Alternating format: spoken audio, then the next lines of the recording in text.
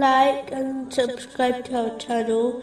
Leave your questions and feedback in the comments section. Enjoy the video.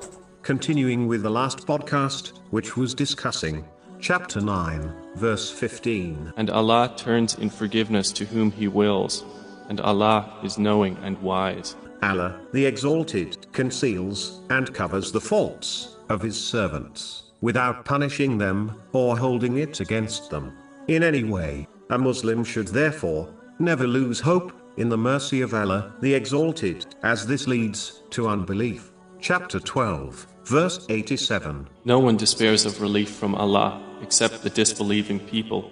A Muslim should understand that the forgiveness of Allah, the Exalted, is unlimited, while their sins will always be limited. The limited can never overcome the unlimited. But it is important to note, this applies to the one who repents sincerely, not the one who continues sinning, believing that they will be forgiven. This is merely wishful thinking, not hope in the forgiveness of Allah, the Exalted. Muslims should act on this name by overlooking and forgiving the mistakes of others. It is logical to understand that if one desires the forgiveness of Allah, the Exalted, they should learn to forgive others. Chapter 24, verse 22. And let them pardon and overlook.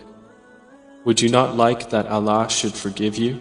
Allah, the Exalted, is all-knowing, as nothing escapes His knowledge, whether in the heavens or the earth, whether visible or not. The knowledge of Allah, the Exalted, has no limit, it has no beginning and no end, and it is innate, meaning no one gave it to Him. Every creation which possesses knowledge has been granted it by none other than Allah, the Exalted. The knowledge of the creation is limited and has a beginning. Allah, the Exalted, is fully aware of one's outer and inner beings at all time.